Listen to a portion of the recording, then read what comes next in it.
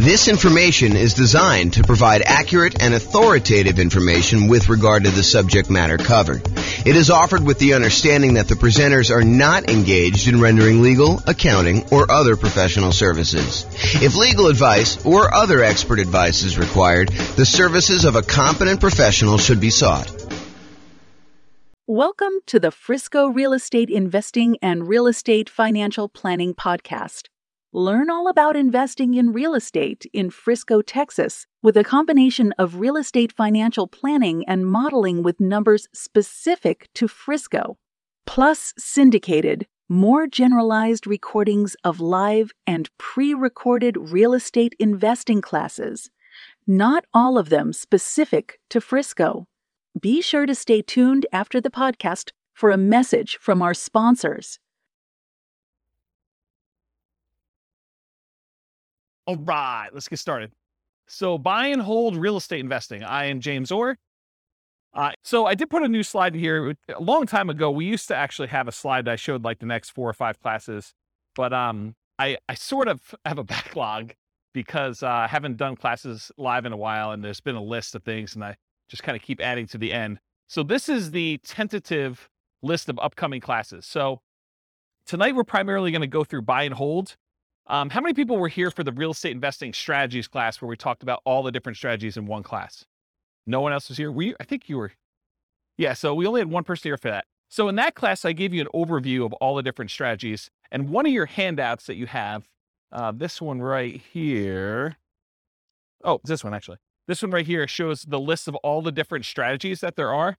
And then we primarily, in the classes I teach, we primarily focus on buy and hold, nomad, and house hacking. Those are the 3 strategies we primarily cover. Then there's a list of additional ones that I'm going to teach classes on, but that's not the primary focus of the classes I typically teach. It's more to just be comprehensive so that people have an understanding of why we're focusing on the 3 and not this whole other list. And then there's a couple that I'm not going to cover at all. So tonight we're going to go and do a deep dive into the buy and hold strategy, but you'll notice there's a whole bunch of classes on a bunch of the other strategies listed on here. Those are going to be what I would say is similar format to tonight, except for deep dives into those specific strategies. So for example, tonight we're doing buy and hold. Next week, we're doing the nomad strategy, which if you guys have never heard of the nomad strategy, because I know we have a couple of new people, the nomad strategy is to buy a house as an owner occupant. You move into the property. It's a requirement of the lender. And one of the reasons why you do that is it's a lower down payment and the interest rates are better. So you move into the house, you are required to live there for a year. During that year, you can just live there by yourself, or if you choose to, you can add on house hacking and have tenants living there with you or rent out a room or whatever you want to do. And then after a year, when your obligation to the lender is up, you can then convert that to a rental and you can acquire properties every year doing that.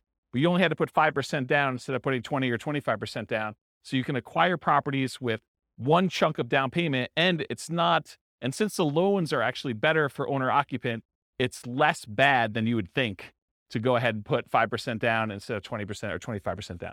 So the nomad strategy, we're going to cover that and all the different variations. I listed some variations on your investing strategies list there. Then on June 1st, we're going to do house hacking. And then after that, June 8th, we're going to do the BRRRR strategy, which is buy, rehab, rent, refinance. And there's an optional 4th R, which is to repeat the process. So you can use this to kind of continue to acquire properties. So we'll talk about the BRRRR strategy. Then we'll talk about quick turn and flipping properties if you're interested in doing that as a business model. Then we'll talk about wholesaling real estate on June 22nd.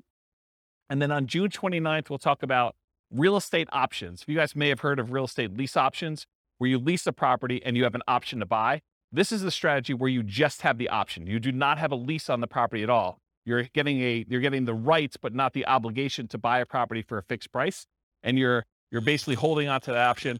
And then there's a very active option auction strategy where you get an option on a property and then you immediately market that property in order to sell it to somebody. And it's usually done through some type of bid sale or auction process on like one evening, like a Sunday evening, in order to get the highest bidder and have the property sold that way. This is really like a variation, if you want to think of it this way. It's like a variation on real estate brokerage in some ways, because a real estate brokerage, a listing contract, if you squint really hard and step very far back, a real estate contract is sort of like an option agreement in some ways, right? You have the right to then market the property and get paid a fee in order to sell it. Well, this is sort of like option auction strategy is a way to do it as a principal. So it's a variation on that theme. So that's going to be on June 29th. July 6th, tax liens and tax deed sales. That's when you buy people's tax liens or tax deeds. Like, for example, if someone doesn't pay their property taxes, you can come in and pay their property taxes, and you usually get a return on the money that you put up. And then there's a really, really small chance that if they don't do it and you wait a long enough period of time, you can actually foreclose on the property for them not having paid their back taxes.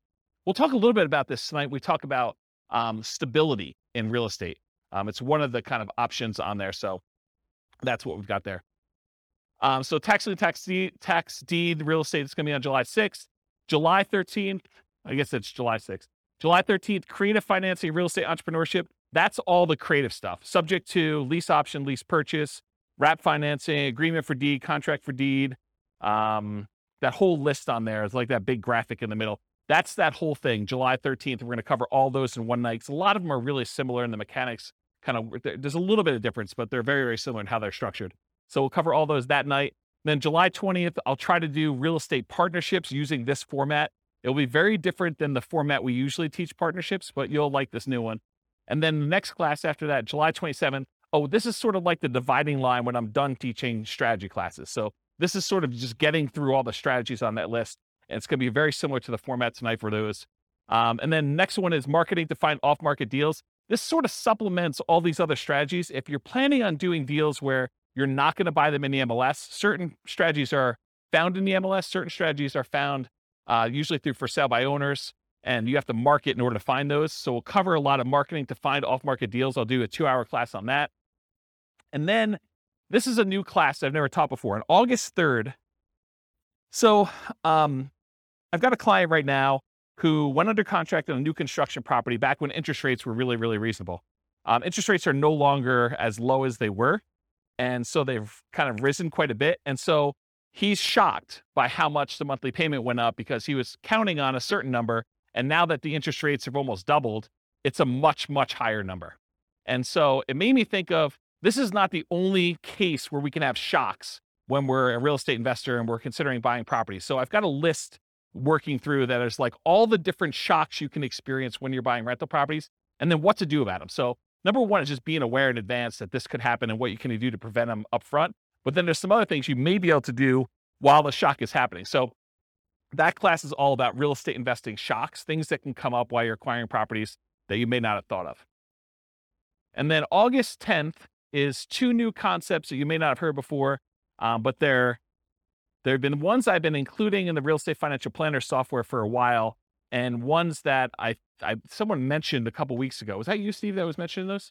Yeah. So there's these 2 concepts. One is cash flow resiliency, and the other one is equity resiliency. So cash flow resiliency, the basic idea is how much can your rent on a property drop before you have negative cash flow? So how resilient is the cash flow you have on your rental properties, on your whole portfolio? You can do it on a single property, but it's much more meaningful on the whole portfolio. And then equity resiliency is how resilient are you in your portfolio with equity when you have prices drop? And so there's different ways you can kind of like finance your portfolio or structure your portfolio where your whole portfolio is more resilient, and there's ways you can structure it where it's less resilient. So we'll go over a lot of different examples and talk about that on August 10th. And then on August 17th, overcoming hurdles for real estate investors. So there are several things that will limit your ability to acquire properties. You know, the most common ones I think a lot of people think of is down payments. I don't have enough down payment in order to acquire properties, or I can't qualify for loans for some reason. So I'm going to go over all the different hurdles that real estate investors have. We'll cover all those in that particular class. And then on August 24th, real estate investing Rubicons. So if you're familiar with history, I think it was Julius Caesar who was crossing the Rubicon, a river somewhere in, I don't know, another country. And so the idea, though, is it's sort of like a marker where you've made progress and you, in theory at least, don't ever go back on that. And so there are a couple different things when you think about real estate investing that you need to get to a point where you've grown to a certain situation. So I've called them sort of like Rubicons, where you've gotten to the point where you now have good enough credit so you can qualify for loans. You've gotten to the point where you have enough down payments, or you've gotten to the point where you're good at property management. So I'm going to give you a list of the different Rubicons that there are. I'm trying to hire a graphic artist to do like a a big 11 by 17 sort of treasure chest looking map that has all the different Rubicons that you would list out. And then you can go ahead and mark off when you've crossed those to kind of visualize where you are in the process of achieving your goal for real estate investing. So that is the list of upcoming classes. Is that interesting to anybody? Okay, those look good. All right, good. Is there anything I'm missing on there that you guys are like, hey, how come you're not teaching a class on blank? Anyone? All right, good. Guess I got them all.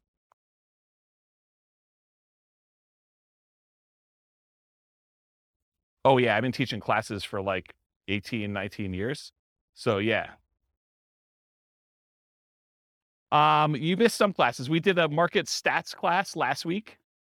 So you missed a whole class on market stats. I didn't record it. You missed a class on all the different real estate investing strategies. It was like a big overview class. Then before that, I did a class on, I think I did the deal analysis spreadsheet class where I walked you through what all the fields were and how those fields worked out. Did I do any other live ones? That was it, right? I think those are the live ones that I've done since I came back.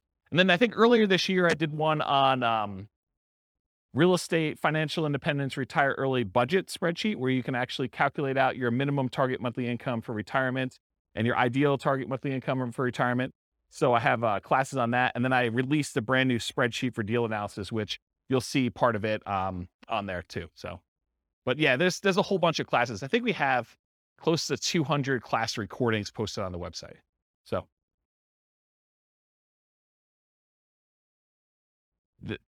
there you go. See, Steve's going to check me. I knew enough to know that it was like in another country and that it was a river, right? Was it Julius Caesar? There you go. See, I know just a little tiny bit about history to keep me dangerous. All right. All right, so buy and hold real estate investing. As I said, I'm James Orr. So real estate investing strategies. So you have the sheet with you, the handout. It says on the top, real estate investing strategies. That's basically this list. So the primary strategies that we kind of focus on are buy and hold, including short-term rentals, vacation rentals, the nomad strategy with all the different variations, nomad by proxy, nomad with house hacking, nomad to short-term rental, vacation rental, lease option nomad, and then the ultimate real estate agent retirement plan, which is, it's supposed to say agent in there. I need to update that slide. And then house hacking. So these are the ones we primarily teach classes on. This is where the overwhelming majority of the classes will ultimately be. There's going to be some kind of like one-offs, but that's where we are. Then there's a whole set of special section here, the secondary strategies, all the creative financing stuff, quick turning and flipping properties, BRRRR and BRRRR, wholetailing, options and auction strategy, tax liens, tax deeds, partnerships and syndications, and then we'll cover deal maker, syndicator, money partner, and loan partner. When I did the other class list, did I have wholesaling on there?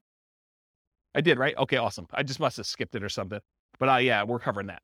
And then the strategies I'm not really going to talk about are real estate investment trusts, because you basically buy those as like through a real estate broker, not a real estate broker, a stockbroker. And it's more of a security than it is really a real estate investing strategy. I sort of put it on there to be a completionist and kind of be all inclusive, but really that's not something I'm going to cover. And then I'm not going to go into separate detail about probate, short sales, foreclosures, and pre-foreclosures, because you'll get those when we cover the other strategies, and they're not really their own strategy per se. So we'll cover those, but we're not going to have separate classes on them. Any questions on this? Is it hot in here already? It is? Let's open the door if you don't mind. Just grab it and do the thing, the foot thing, please. Thank you. All right, cool. So exceptions. So one of the things I'm going to go over tonight is this worksheet right here. And this worksheet is what I call the real estate investing strategy profile. If you think about it, when you're kind of determining, hey, I want to do this particular strategy or this particular strategy, we want to think about all the different characteristics of that particular strategy. And so what I tried to do is I thought about all the different dimensions you could measure or think about or consider a different strategy with. And I listed them all out with the most common kind of characteristics that you can have. And so you're going to go through this tonight with your pen, and we're going to do this for the buy and hold real estate investing. And then you're going to be able to do that. Now, when we go through this, I'm going to tell you how I think about buy and hold real estate investing, but you're going to say to me, James, what about this? What about when you do buy and hold, but you do it this way? Yes, there are probably more obscure examples where you can kind of structure these, and there's kind of like slight different variations and stuff like that. But I'm trying to focus in on the majority of the use cases. And you could have exceptions to this thing. You could come up to me later and say, James, what about if you do it this way? Yeah, you could definitely put it on there. But I'm going to try to be most mainstream and kind of the most correct that I think of. And if you want to debate this with me, this is absolutely brand new. I'm creating a database of all the different strategies with all these different characteristics, so that if you want to go search for, show me the ones you can do with no down payment, or show me the ones you could do with no money, or show me the ones you could do that have the lowest risk or the lowest activity, they're the most passive or they're the most scalable. I can give you a list of the ones grouped by those categories, and you can look at it and inspect it in a database format. So that's 95% built, and it's what I use to make this thing, the profile for you. And it's also what I use tonight to do the presentation. But you'll notice we've got all these other classes on all these different strategies. That's what I'm using to create all the different strategies, okay? So kind of just follow along, take notes if you want to. And I tried to write it out for you so that you can just check them off as you go. Okay. And I have a little beware warning here. Just because you don't think there's a chance that X can happen doesn't mean that it won't happen. This is designed to be a starting point discussion to help you make better investing decisions on your own with additional knowledge. Please do your own research. So a lot of these strategies, I'm going to say, I think about it this way. There's this risk or this way to do it. Is it possible that you're like, no, James is wrong, and there's never a risk of property values going down or rents going down, right? You understand how some people could believe that to be true. It's not true, okay? And just because it's a small probability doesn't mean it won't happen. All right, so buy and hold variations. So when I talk about buy and hold, what I'm really focusing on is traditional buy and hold, where you put a down payment on a property, usually 15% with PMI, 20% is the most common one, or 25% down. You can put more down. You can go all the way up to paying full cash for the property. I'm usually focusing on single family homes, duplexes, triplexes, fourplexes, and then it also includes all the apartment stuff, all the commercial buildings, 5 units and up. So that's all just traditional buy and hold in my mind. In addition to that, I group in short-term rentals, vacation rentals, because you're buying the property and you're holding it. It's just you happen to be, instead of renting it to a long-term tenant, you happen to be renting it by the night or by the week or by the weekend. And so I include that as a short-term rental or vacation rental in this model. Now, is it a stretch to think about buy and hold as, I'm going to buy a building and I'm going to do assisted living, or I'm going to buy a building and I'm going to offer a specific service? It sort of gets on the edge of, okay, you're doing a business, you're doing an assisted living business, but you also just happen to be buying real estate. So you could say, okay, I'm doing, storage units. Storage units, I guess, is buy and hold, but it's not really what I traditionally think of. So could you kind of classify it as buy and hold? Yes. Is it really a separate business of like having storage units and running a storage unit business, or having assisted living and doing that, or buying an office building for your practice, or, land in order to run your business off of? Yeah, I mean, you could do all those too, but I'm really thinking of it more in the traditional sense of single family homes through fourplex, and then multifamily properties, apartments, and greater. Does that make sense, everybody? Okay, cool. And this is intended to be, interactive. So feel free to interrupt. Please do use the microphone so your question gets on the mic, though. Just raise your hand. I'll bring you the mic, or someone else will bring you the mic. Any questions on this one? Cool. All right. So one of the ways I kind of classify different strategies is this a real estate investing strategy, or is this a real estate entrepreneurship strategy? And the way I kind of classify those is, with a real estate investing strategy, you're primarily taking money, deploying it, putting it into an investment, investing in something with the expectation of getting a return on your money. That's real estate investing to me. There's another way to look at this where you're out there doing work, you're doing labor. Maybe you have some money in the deal, but you're primarily working a job in order to create money, to create value in some way. That's more like house flipping, where, yeah, you have a little bit of money invested in the deal, but you're really not looking to get a return on that money. You're really looking, I'm going to go put labor in and do that. So is buy and hold real estate investing more real estate investing, where you're putting in money and you're expecting to get a return? Or is it more like entrepreneurship, where you're actually going out there and doing work and trying to make money from the work? What do you think?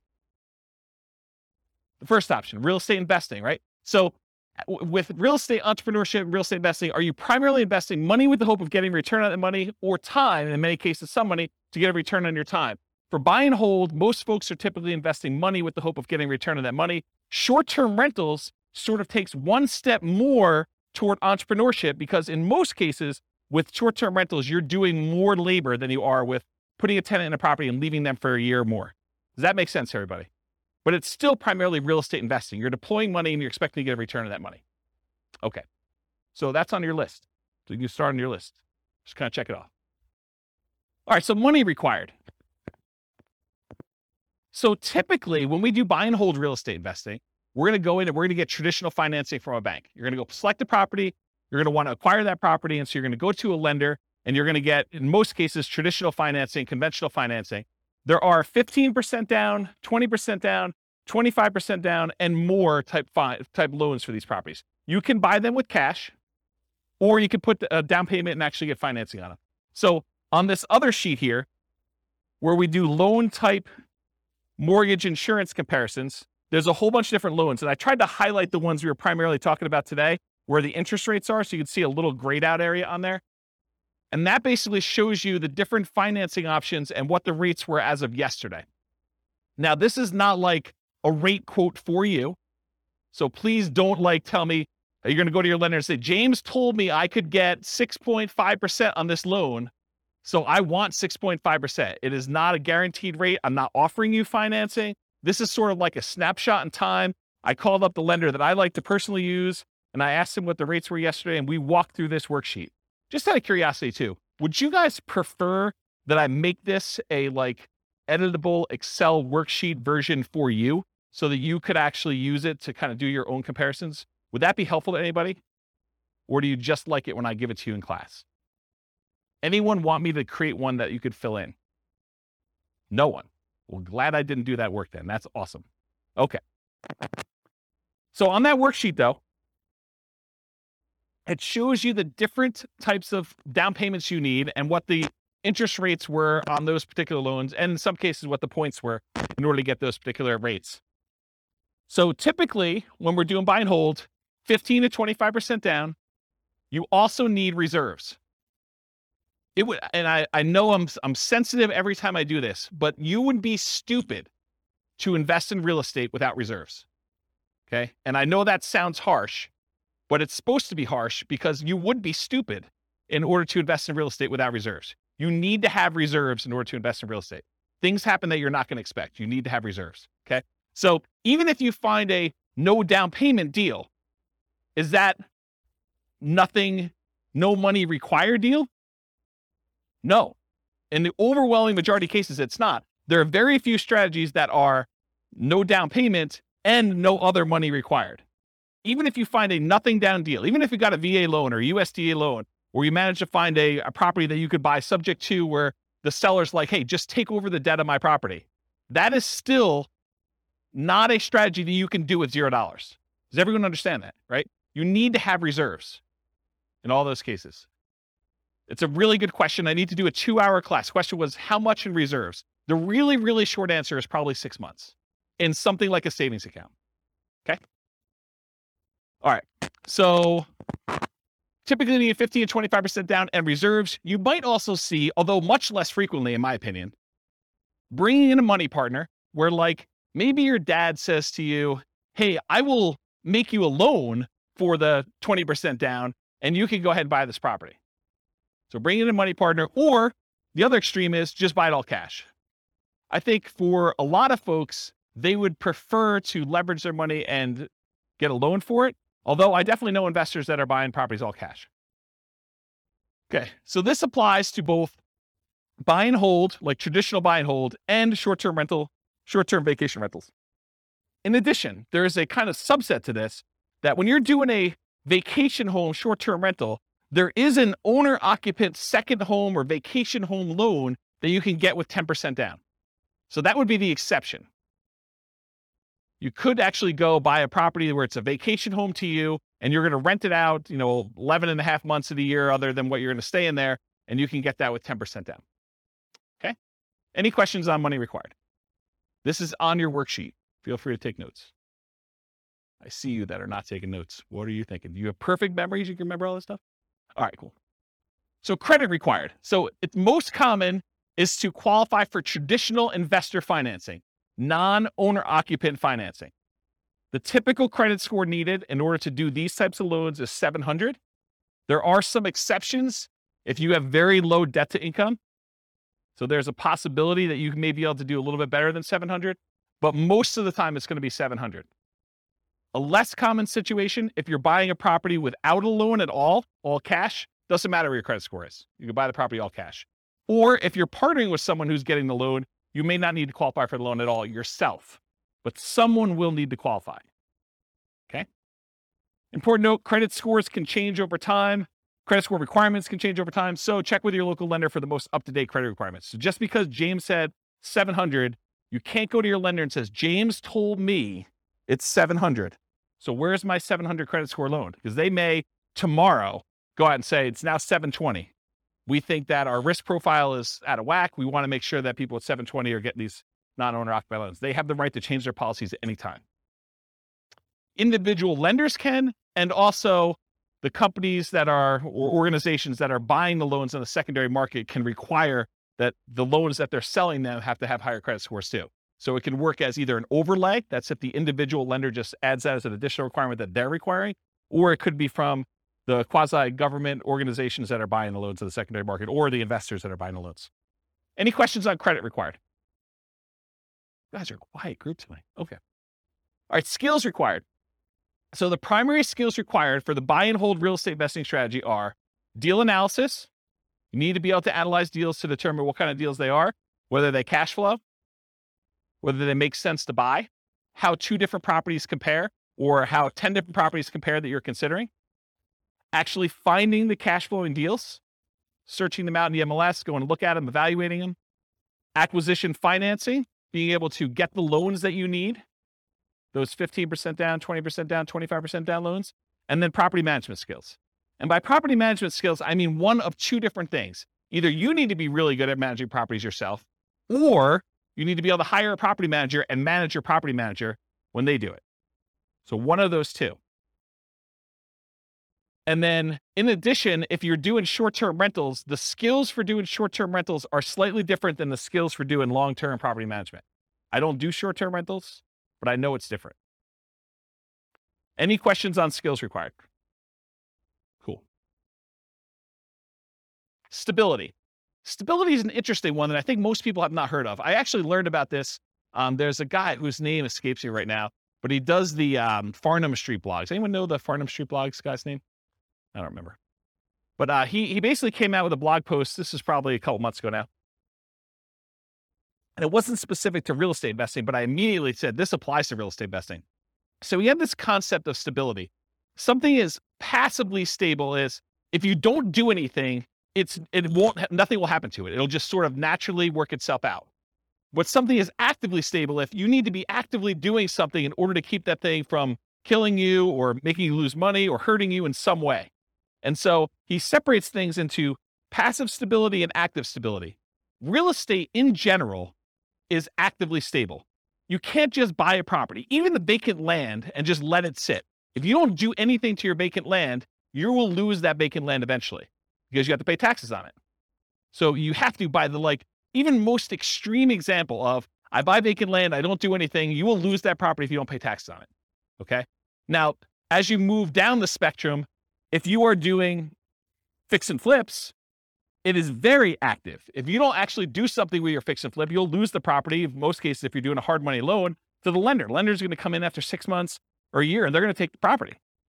So it's very active in that way. But even buy and hold, I would say, is an active stability. If you don't do something with your property, if you don't put tenants in there or manage your property manager, pay your taxes, pay your mortgage on it, pay your insurance, do all these things that you need to do, you will lose the property. And so I kind of started measuring real estate strategies on this spectrum of how active they are or how passive they are on the stability scale. And so buy and hold is actively stable. Short-term vacation rentals is a little bit more actively stable, in my opinion. In general, real estate investing is actively stable. However, some strategies and choices are more active than others. I'll give you another couple examples. Amortizing mortgages versus balloons and interest-only loans. If you get an amortizing loan, a loan that if you make all the payments for whatever time period, 15 years or 30 years, it will pay itself off. That is less active than if you get an interest-only loan that has a balloon, or you have, well, let's just use interest-only loan. So if you have an interest-only loan, at the end of the period of time, you still owe that amount on it. If you don't do anything with it, they're going to foreclose. So it's more active in that way. The other one actually gets paid off. What about buy and hold versus fix and flips? I think we talked about. Or lease options. If you don't put tenant buyers in those properties and kind of keep on them and help them buy the property, Or if they don't buy the property, replace that with another tenant buyer who could possibly buy the property. You're gonna lose the property, or you're gonna lose money. Funding retirement via cash flow versus appreciation, debt pay down. So in retirement, one of the strategies, we did a whole class on this. I think it was called cash flow versus appreciation, where I had two different kind of like avatars, and one of them was going to use, one of them was in a market, a real estate market that had more cash flowing properties. Another one was in a real estate market that didn't have very good cash flow, but it was highly appreciating. And so they were going to, kind of see if they could fund retirement by through the cash flow on the properties, or fund retirement by using the equity they had in their property from appreciation. Well, funding your retirement via cash flow is more passive, still actively passive, but it's more passive than it is actually trying to do this with appreciation and debt pay down. Because with the appreciation debt pay down, you have to do stuff. You have to either sell properties, we have to do cash out refinances, we have to do stuff in order to get at the money in the property. It's hard to access that. Okay, those are examples. Any questions on this concept? Does that make sense? All right, cool. Scalability. So did anyone listen to the class I did on Real Estate Investor FIRE, where I had this slide? But it was a different version of that. It wasn't the class where you guys yelled fire at me. It was the one I did on a webinar. And I talked about all the different stages of FIRE and the phases of FIRE, and I broke that out. So this is a slide from that whole class. I'll try to cover it very quickly. But the idea is that there are certain strategies that will get you to certain dollar amounts. So if you think about real estate investing is remarkably good at getting you to about this is one of those things where there's lots of exceptions and people could argue with me, but about that decamillionaire level. Okay. Really easy to get you to $1 million net worth, relatively easy to get you to this decamillionaire kind of thing. But if you want to become a 100 millionaire or greater, real estate becomes a lot harder to get you there. Okay. Partially because you're limited in the number of loans and the types of loans you can do, unless you have exceptional income and exceptional assets to begin with. So it becomes a harder strategy to do that. And what this chart shows, I'll kind of jump ahead to show you what it is, but this breaks down the net worth and like what percentage of it they have in stuff like other assets, mutual funds, stocks, fixed income, managed assets, and real estate is one of them. So it shows you the percentage of their overall asset base that they have broken out by how much net worth they have. And so when you have a 10K net worth, not a lot of people have much real estate at all, because 10K is pretty low. But for the 100K net worth, they have a pretty decent sized real estate equity. And then up to this 1 million thing, real estate becomes a relatively significant percentage of that, of their net worth. And then getting up to this 10 million, real estate becomes a pretty significant thing. But then you'll notice over time, real estate actually declines. The amount of real estate that you have as a percentage of your net worth actually goes down. And so when you think about scalability, certain strategies are much more likely to get you to the point where you are scalable. So for example, let's think about this as an example. Is it easier to get to a $1 billion net worth running a flipping business where you're trying to buy properties, flip them, and make money? Are you going to become a billionaire doing that? What do you think? Probably not. Do you think let's even use 10 million. Are you going to get to a $10 million net worth flipping properties and making $25,000, $30,000 a flip? It's going to be hard to get there. Would it be easier to get there if you were buying rental properties, buying $400,000, $500,000 rental properties and acquiring a bunch of those and letting them pay off over time, letting the whole asset base appreciate, letting your loans get paid down if you have loans, getting cash flow on those properties and reinvesting it and acquiring more rentals? Are you more likely to get to a $1 million or $10 million net worth doing that than just doing jobs where you're flipping properties and making $25,000 or $30,000 a pop? Can you see how certain strategies are more scalable than others to get to certain levels? Does that make sense? Okay. So in my opinion, the buy and hold real estate investing strategy tends to be one of the better scaling real estate investing strategies that there are. Of all the different ones we're going to cover, especially the ones that are much more active, where they're more entrepreneurial, buying properties and using it as a wealth building tool is a relatively good one. But even that has limitations. It's really, if you're doing buy and hold, you're much less likely to get there, to get to like this 100 million or, billionaire type status if you're doing that. So it's scalable to a point. Really, really good at getting 1 million to 10 million, in my opinion. Okay. Any questions on this? There's another like 10 minutes on this particular chart in that other class, which maybe I'll put a note in the show notes or something for the recording. Okay, risk exposure. So another way we want to measure real estate investing strategies is think about how risky they are.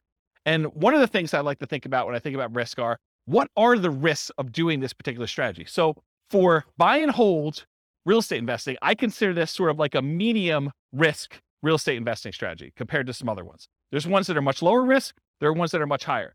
So what risk do you have when you do buy and hold real estate investing?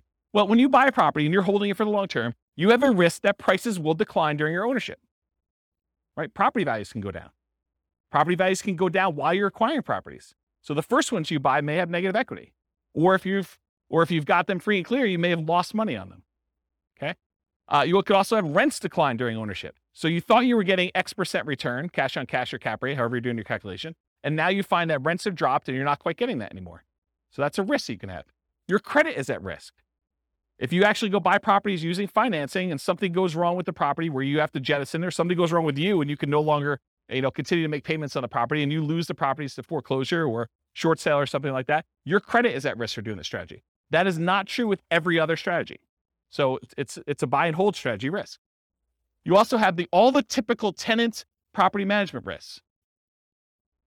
Slip and fall, tenant sues you for, discriminating against them because you're not following fair housing laws. All those things that you have for doing property management, that is a risk you have for doing this strategy. So I think it's in the moderate kind of medium range for risk. It's not super, super risky. It's not also the lowest risk. You could argue that there's slightly more risk with short-term rentals, vacation rentals, but this is probably offset by an increase in income. So you're making a trade. So I think short-term rentals probably have a slightly higher risk. But I also would say that short-term rentals have an additional risk, the risk of an additional risk of changing policies. Like we're seeing HOAs and some cities kind of change their policies about allowing short-term rentals. So you don't have that risk as much with long-term, year-long lease type tenants. Any questions on risk? Are you seeing the format we're using for these other ones and how this will be helpful to understand if you're considering other strategies, how they all measure up? You seeing that? Is that going to be helpful? Okay, profit speed. So how quickly do you make money and what size of money do you make at what interval? So you can make $1, but is that like a decent amount chunk? So we want to think about also how quickly it happens and then the magnitude or the size of your profit. So I'm calling this profit speed. And if you've seen this before, this is my return quadrants. This talks about the 4 different areas you see that you get returns on by owning rental property. And then I also have reserves in there because you tend to own a small return on the reserves you keep. Whether you keep them in a savings account, you're getting 1% a year. You keep them in the stock market, and you're earning 8% per year.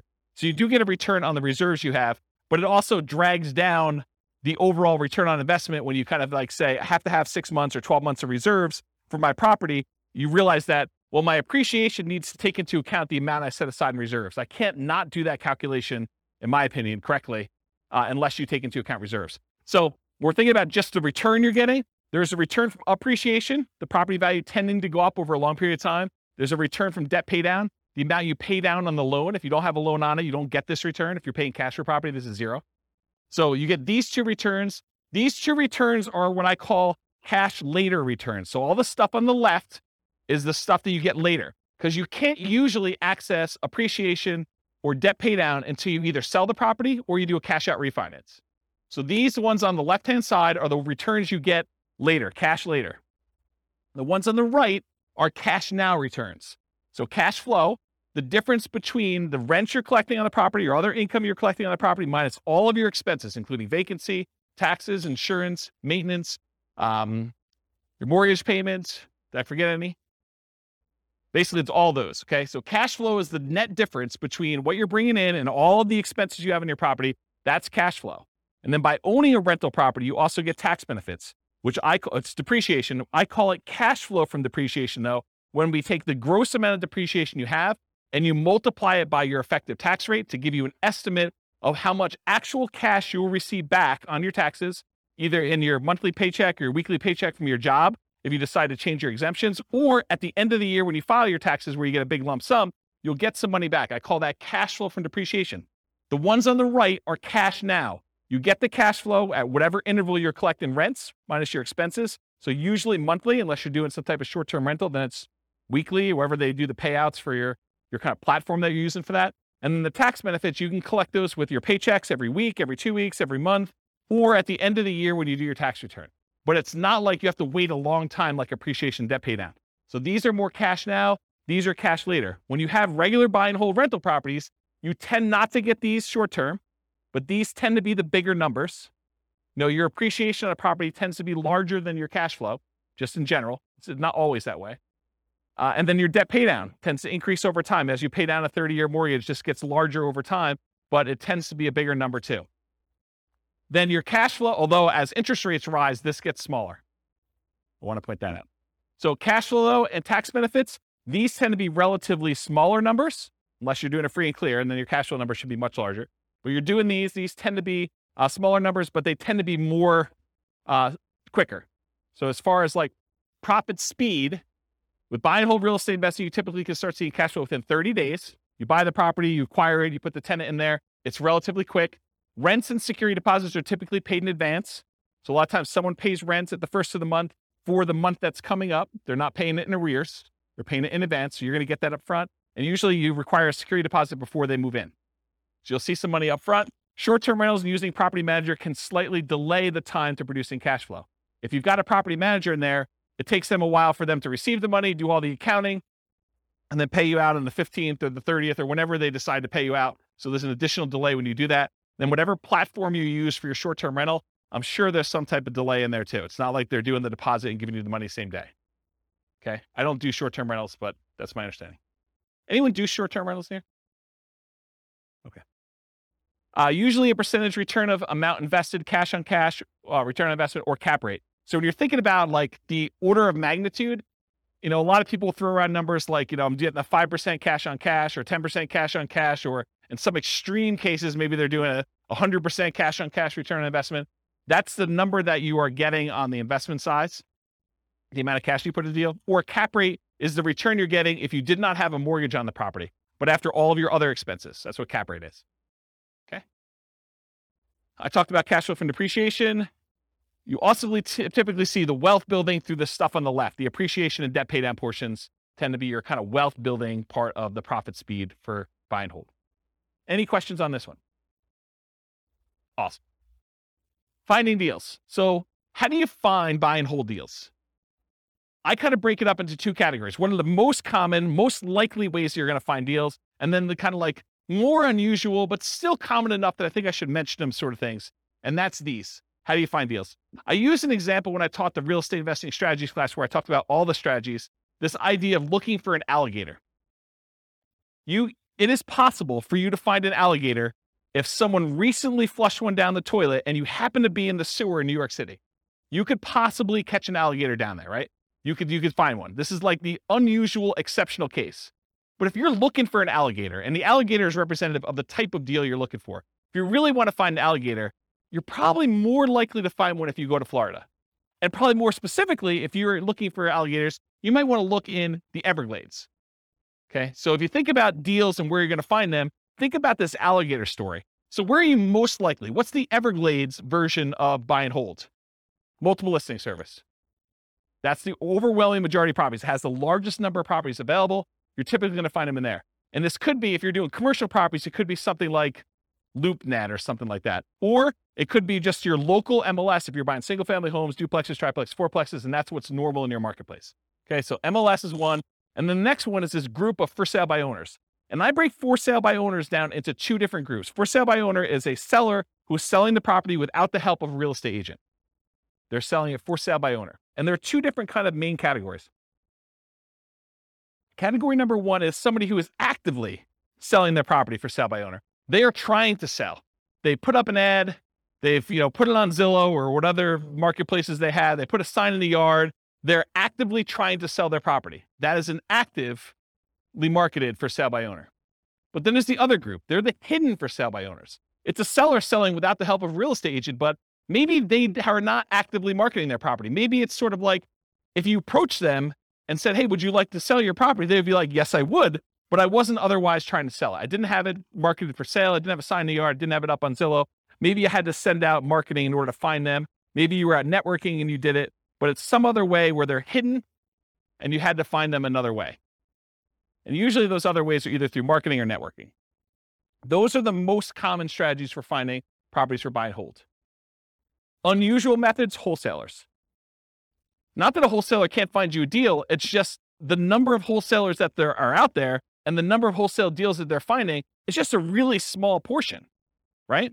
So you may be able to go find a wholesale deal. However, it's like, if you want the best selection, could you go down to the local, gas station and get something that you need?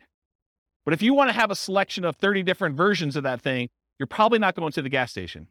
So the gas station is sort of like a wholesaler. Maybe they have one, but the MLS is sort of like the supermarket, where now you have a whole shelf full that you can pick different types, and you get to choose whichever one is best, and you can make a selection. Okay?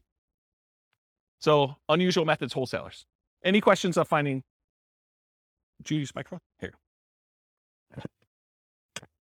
Are you talking about Redfin, Zillow?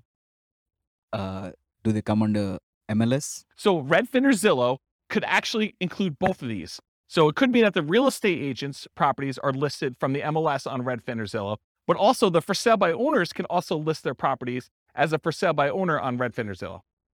So it could be both.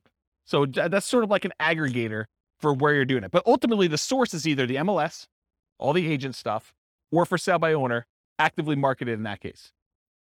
Right? Okay, cool. Any other questions? Yeah, hey, John. I've got a two-part question. On the for sale by owner, Yep. Is that typically, do they want more money or less money than if they were going through a realtor? And also, the second part of my question would be risk. Yep. If I use a realtor, you guys cover all the hidden stuff. If I'm dealing directly with a homeowner, seems a little more risky.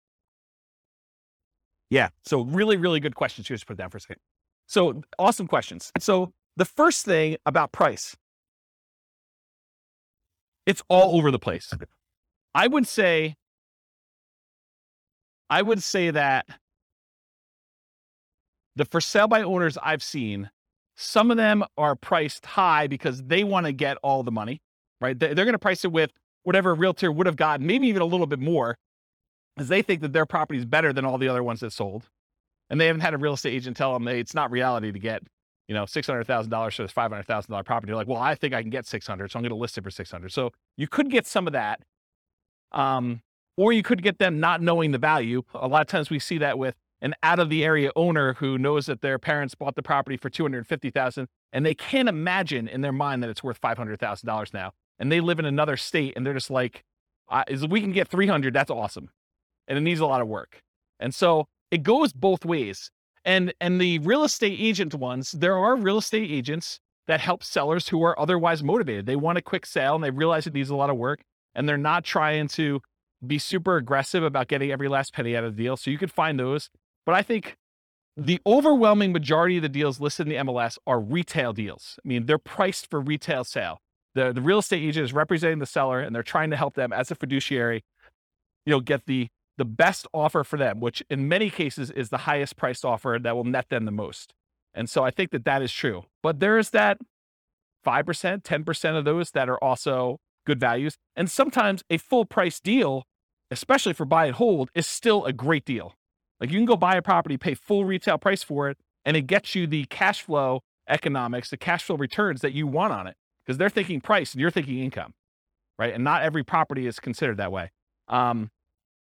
And you're right, I think about the risk too. I think a real estate agent can mitigate your risk in a couple ways. Number one, through knowledge about like how to do stuff correctly and all that other stuff. But then there's also an additional insurance layer in there too, because most real estate agents in most states that I'm aware of, at least in Colorado, I know this is true, they're required to have errors and omissions insurance to kind of protect you in case they do something stupid and screw up, right?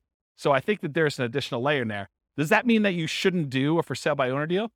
No, I think that there's a reasonable amount of risk that you think. There's nothing without risk, right? Like we go out, we drive through town, I mean, you could be doing everything you're supposed to do. You're completely sober. You're driving on the right side of the road. You're doing the speed limit, and person next to you is snorting a line of cocaine, and they just had a 6-pack, and they're driving all over the line. They're spanking the kids and having a cheeseburger all at the same time. You did everything right, but it's still risky for you, right? There's nothing that's without risk. Is that a reasonable risk? I mean, the chance of it happening to you is really low, but there's risk in everything, including buying for sale by owner, including buying some from the MLS. I think there's a small amount of risk in there, especially in markets where, we're coming off like a year of what I would consider to be extreme seller market, where the sellers are in the driving seat. They're setting, these demands where you've got 20 offers coming in and people are waiving inspection. They're waiving appraisal. I mean, you're voluntarily taking on additional risk just buying in that particular type of market. So I don't know. I don't think it's universally that if I had to handicap it, I would say there's probably a little bit more risk with for sale by owner, but it's not like a ridiculously large amount, in my opinion. And as far as finding deals, I think you can find them in both spots. And I think you can find overpriced properties in both spots. I think you have sellers who are, they're in the driver's seat and they're demanding that their real estate agent listed for way above what it's even worth and what the real estate agent is recommending. You see that on inside the MLS with properties that are just languishing and sitting there, right? And then you also see stuff in the for sale by owner market where people are really, really high or really, really low. There's jokes when I teach the off-market deal finding class where sellers are saying, my property is worth $50,000 or $100,000 more than it's really worth, because that's their dream price, and they're not basing it on reality. So I hope I answered your question, but yeah. Dwayne. I'm wondering if the one that I emailed you about the for sale by owner, Yeah. I think it's priced too high based on comps in the area. And I'm wondering if it's because they know that houses are going for more than asking price. Yeah. But if they had someone listing it for them, because agents don't generally increase it that much because they know they're going to get the higher price, right? Is there something to that? There's one strategy as a real estate agent when you're listing a property for sale. One of the ways to do this, and there's lots of different opinions on this, but one of the strategies a lot of real estate agents would recommend is, hey, listen, let's not list it for this much higher price. Let's list it based on what we think it would actually appraise for. Because if you go ahead and list it for $20,000 or $50,000 or whatever it is above what it would appraise for, and then they go and they try to buy it and they still have their appraisal contingency in there and it doesn't appraise, it's a renegotiation. So a lot of the buyers then are come back and say, look, you had it listed for $600, only appraised for $580. I think we need to negotiate this. What you're trying to get a buyer to do is you're trying to get enough buyers, at least this is one of the strategies, but as a real estate agent, you're trying to get enough of the buyers to come in at $580, which would be supported by the actual other comps for appraisals, get it to appraise for $580, but get enough buyers saying this is a deal. It's listed for what it would appraise for, which might seem a little bit low in the crazy market. Get multiple people offering and maybe get them to say, listen, as long as it appraises for $580, I will then make up the difference to $600. And you want to get that offer because I think that's a stronger offer for the seller because they can get them to then make up that difference. So you're not renegotiating. So there's some strategy to that. Who knows where the market will be in 6 months, and that may not come up again, but that's historically how we've looked at that. Does that help you? Okay. Where's my clicker? Anyone know where my clicker went? Oh, here it is.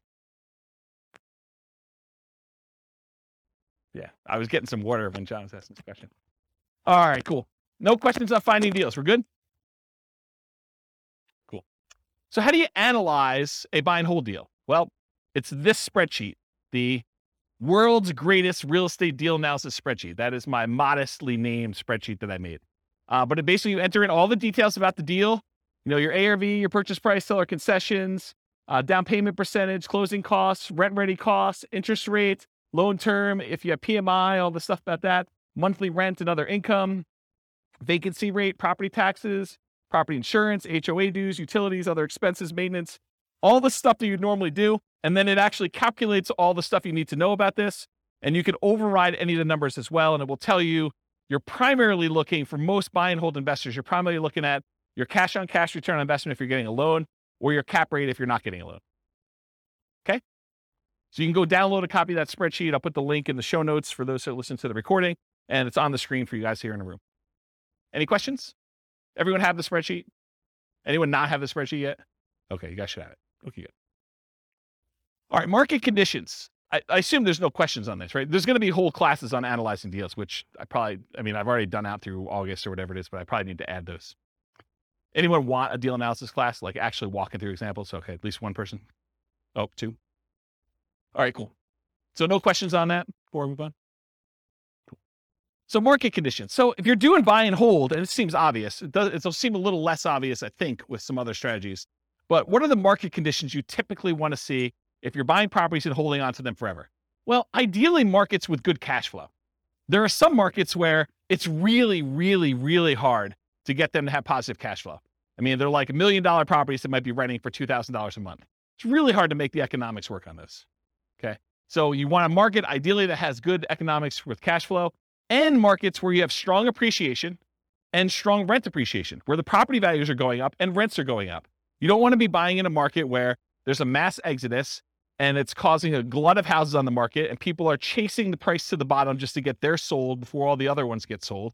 And so the prices are dropping. And maybe there's so many houses for rent that the rent prices are doing the similar thing where they're trying to get lower and lower rent just to get them occupied, because better to get $600 a month than zero. Okay.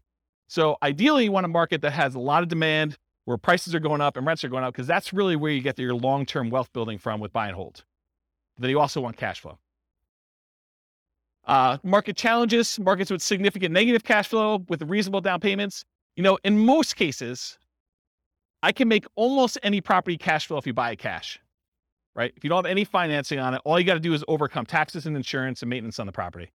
And so that's a pretty low bar for most properties. However, then you start saying, okay, yeah, I could buy anything with cash, but really what I want to do is I want to look at the top 5% or 10% of the market, and I want to select quality where I get a good return on my money. And so then you start selecting based on the best cash flow you can get, not just will it cash flow. And that's one of the problems. We'll probably talk about it when we do, some of these other like creative financing or times when you buy from a wholesaler. The problem with buying from wholesalers and for buying creatively where you're doing marketing and you're getting sellers to contact you is selection. It may not be a property that you would otherwise want to select. Where if you go into the MLS, you get your choice of everything. You may decide, hey, everything is not what I want, and I want to hold off and wait till something else better comes along. But at least you get a wide range of things to analyze and select and decide if that's something I'm going to buy or not. There's a lot of times with like putting out marketing and getting sellers calling you or deals coming into you, it's like you don't control which sellers call you. You can control it by selecting where you advertise to a certain degree, but you may still get a property that you don't want. And so you still have to say no and select the ones that you do want. Okay. And then lastly, markets with no or negative appreciation. There are markets where you'll go see a post on a very popular real estate investing forum or something, and you'll be like, hey, look, this deal is, this. You go look at a post from 10 years ago, and they're talking about $100,000 property in a certain city, and then you fast forward, you find another post from 10 years later, and it's like the same $100,000 properties are selling in that same city. So you've had essentially zero appreciation over that decade. So you got to watch out for that. You want to be investing in markets that have appreciation for long-term wealth building. You can just cash flow them, but I think that you want the benefit. If you're going to go after a market, if you have any market to choose from, why not choose one that both has cash flow and you're going to get some wealth building through appreciation and debt pay down, and rent appreciation. Okay. So no questions on this? Everyone got it? Cool. Accessibility or availability. So in many markets, there are plentiful deals you could select from the MLS. So then it becomes a matter of saying, okay, there's 100 that would work. Now let me find the top 10 of those 100 or the top 5 of those 100 to really dig down and decide what I'm going to do. In other markets, it might be challenging to find any positive cash flowing properties except with significant down payments. I think we've been seeing, in our local market here, we've been seeing a move toward this. There was a time in our marketplace where you could find a good quality product, good quality property that with 20% down would have positive cash flow. It's much, much harder to do that now because prices have gone up a lot in the last 5 years. Interest rates in the last 6 months have gone crazy, like doubled, 3% to 6%. Rents have gone up, but not quite as much as property prices and interest rates. So it's getting harder and harder to find a property that would positive cash flow with just 20% down in our marketplace. Okay. And I think you'll find that in other markets too, especially with the same characteristics. I mean, we see massive price appreciation, not just in Northern Colorado, but overall in the nation. And interest rates are up all over the place. Yeah, Dwayne. How far behind do taxes usually follow that when they do assessments? Is that something that... That's a great question, because you're right. I mean, if property values have gone up and they're doing the reassessment every 2 years, which I think is very, very common, at least around here, that's the norm, right? Every 2 years, we see a reassessment. So they're going to use the new property value, and they've got their kind of like tax, whatever they call it, mills, or how they calculate taxes. They're going to use those times whatever their new assessed value is, and your property taxes are going to go up. So it's just sort of like 2-year stair step going up with that. Yeah. So it's definitely going to impact that, which is another reason why you probably shouldn't use just the last year's property taxes as your estimate, unless you're prepared for that shock. That's another shock for that class, right? Buying a property using the old tax assessment only to find out that 6 months from now, there's going to be a new tax assessment. It's going to change. Same thing we see with new construction properties, right? I mean, you've seen this where, sometimes we get really lucky where you buy a property and you're still paying taxes on vacant land. And it takes 3 months, 6 months, a year, whatever it takes for the county to come around and say, okay, now we're reassessing your property. It's no longer vacant land. It's got this $500,000 property on there. And now property taxes aren't $47 for the year. They're $4,700 for the year. Okay. So that's a big difference.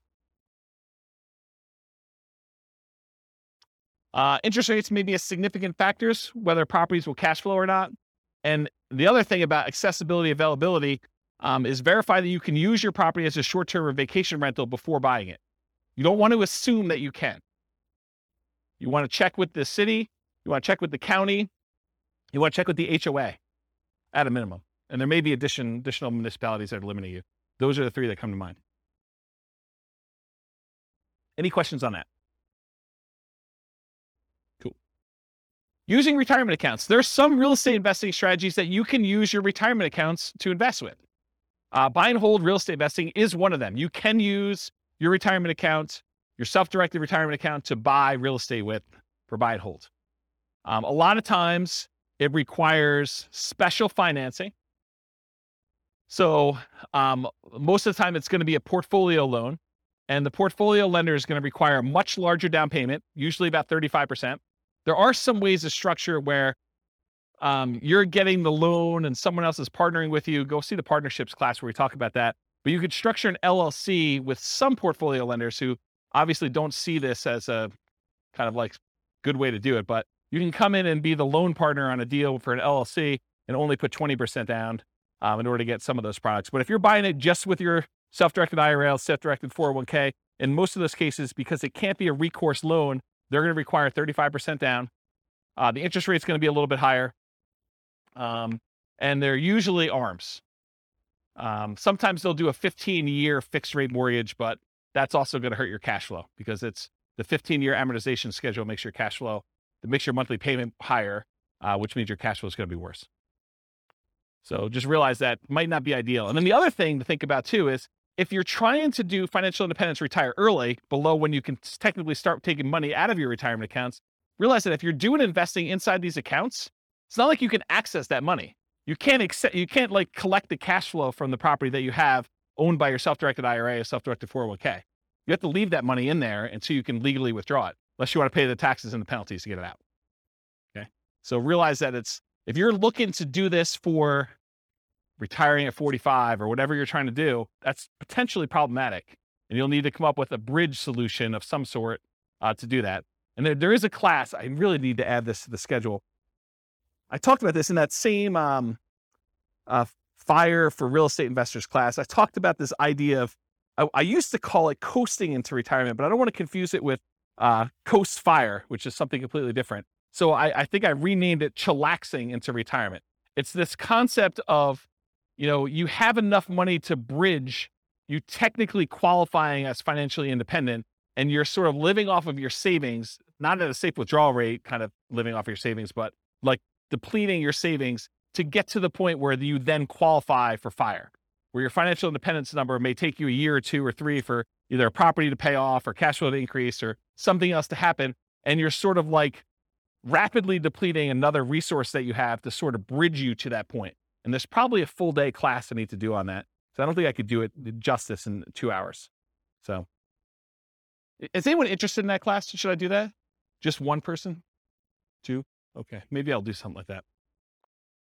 Okay. So I talked about all those. Any other questions on can you use your retirement account? Is this helpful? Like the kind of format of going through it sort of like this? Yeah. Okay, good. I'm glad. All right, quantitative analysis. So when I originally did the real estate investing strategies class, I gave you like a warning up front that I could have easily decided, I did qualitative then. I kind of like looked at the characteristics and how they work and what their strategies were. But I could have just as easily done all math and showed you, okay, look, if you do buy and hold, this is what the numbers look like for you doing it. If you do creative financing, this is what the numbers look like for you doing it. And one of the reasons I wanted to do this series, I wanted to do a deep dive with all the different ways to measure and look at it, but I also wanted to do a quantitative analysis.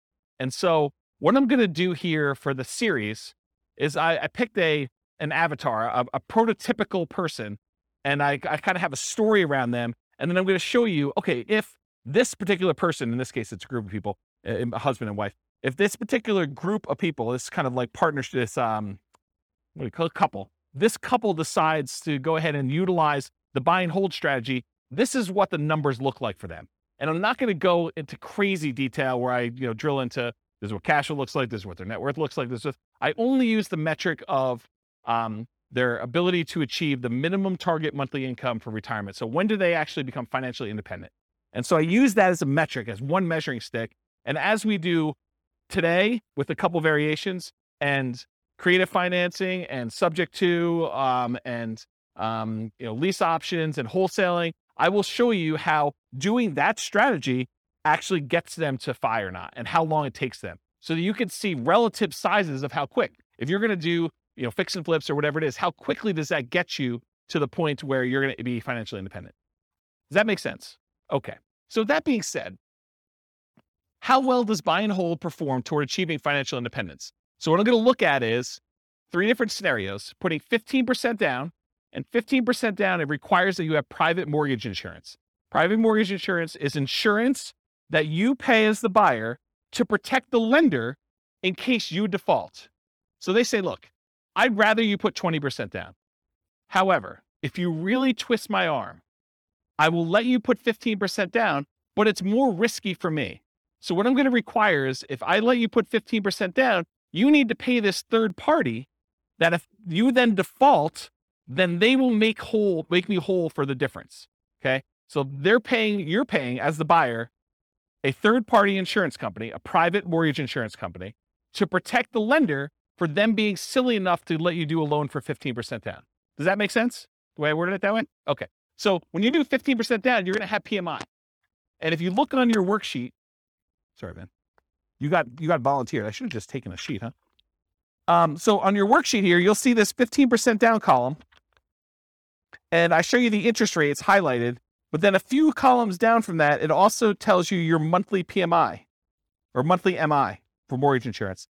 And so it shows you that the monthly MI is $150 a month for the 15% down one, and it's 0 for the 20% down and 25% down. You don't have mortgage insurance when you put 20% down or more. Okay? So 15% down with PMI, 20% down, 25% down. We're going to look at those scenarios of how quickly you can achieve financial independence using those. And I'm also going to do one with short-term rentals. Now, for short-term rentals, I assume that you can get significantly higher income by doing a short-term rental. Otherwise, why bother, right? It's more work. But if you can, you could get significantly more income, but there probably are some more expenses, right? There's like all those extra fees for the platform and marketing and maybe keeping the disposable goods like soaps and all that other stuff. So there are more expenses and the cleaning person, all that other stuff. So there are more expenses of running short-term rental, but there's also more income. But net, it's more, right? Like I think you wouldn't do it if the net was less. And so I've arbitrarily picked a number. And you may say to me, James, your number seems crazy low, too conservative, or your number seems crazy high, too aggressive. And I want to be able to change the numbers. You'll be able to change the numbers. I'll put a link in the show notes. I'll let you guys know what the link is, and you'll be able to go and see. And I'm going to do it for every city. So there'll be 300 cities. You'll be able to see numbers for your city. And then if the numbers I use for your city are slightly different, you'll be able to change those too. But I will start with reasonable assumptions for all cities.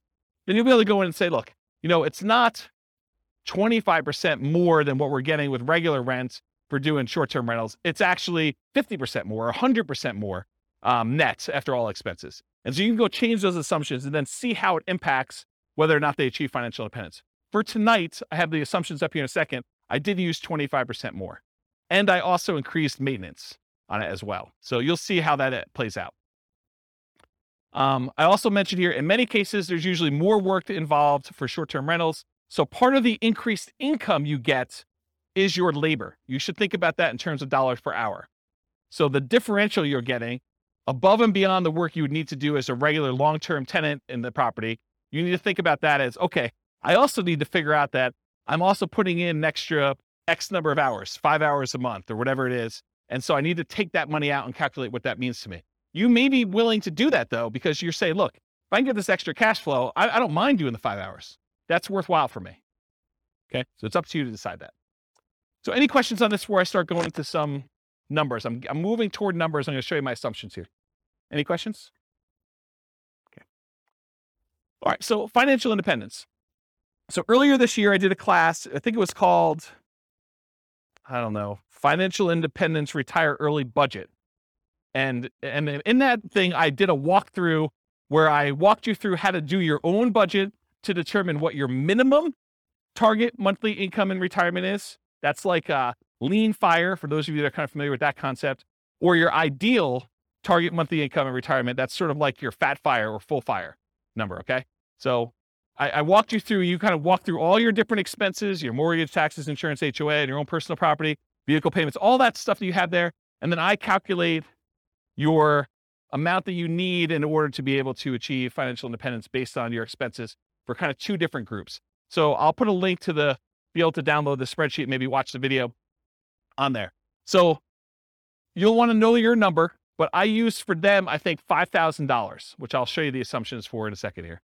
But in order to achieve financial independence, it really consists of three parts. So how do you know if someone has enough assets coming in to support them in retirement? There are really three inputs for this. Input number one is passive income coming from things like Social Security, pensions, or annuities. Those are the three most common, but it's all the passive income you've got coming in from that. The second one is any cash flow you have from your rental properties, net of all expenses. So this is not just rent minus mortgage payment. It's rent minus taxes, minus insurance, minus maintenance, minus vacancy, minus mortgage payment. All of the expenses on your property have to be subtracted out. And then that number is the cash flow you can use to determine whether or not you qualify as financially independent.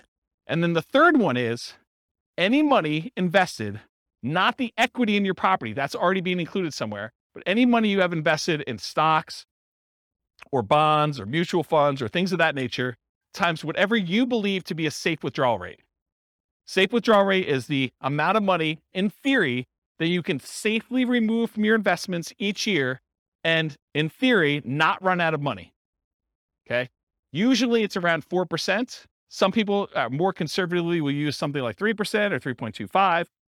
The guy who came up with the rule before we saw this massive uptick in inflation had came out publicly and said it's actually over 5% now, which I always scratch my head and say, that seems really aggressive. But I mean, what do I know? But if you look back at historical data, there was the 4% safe withdrawal rate study by the three professors from Trinity University.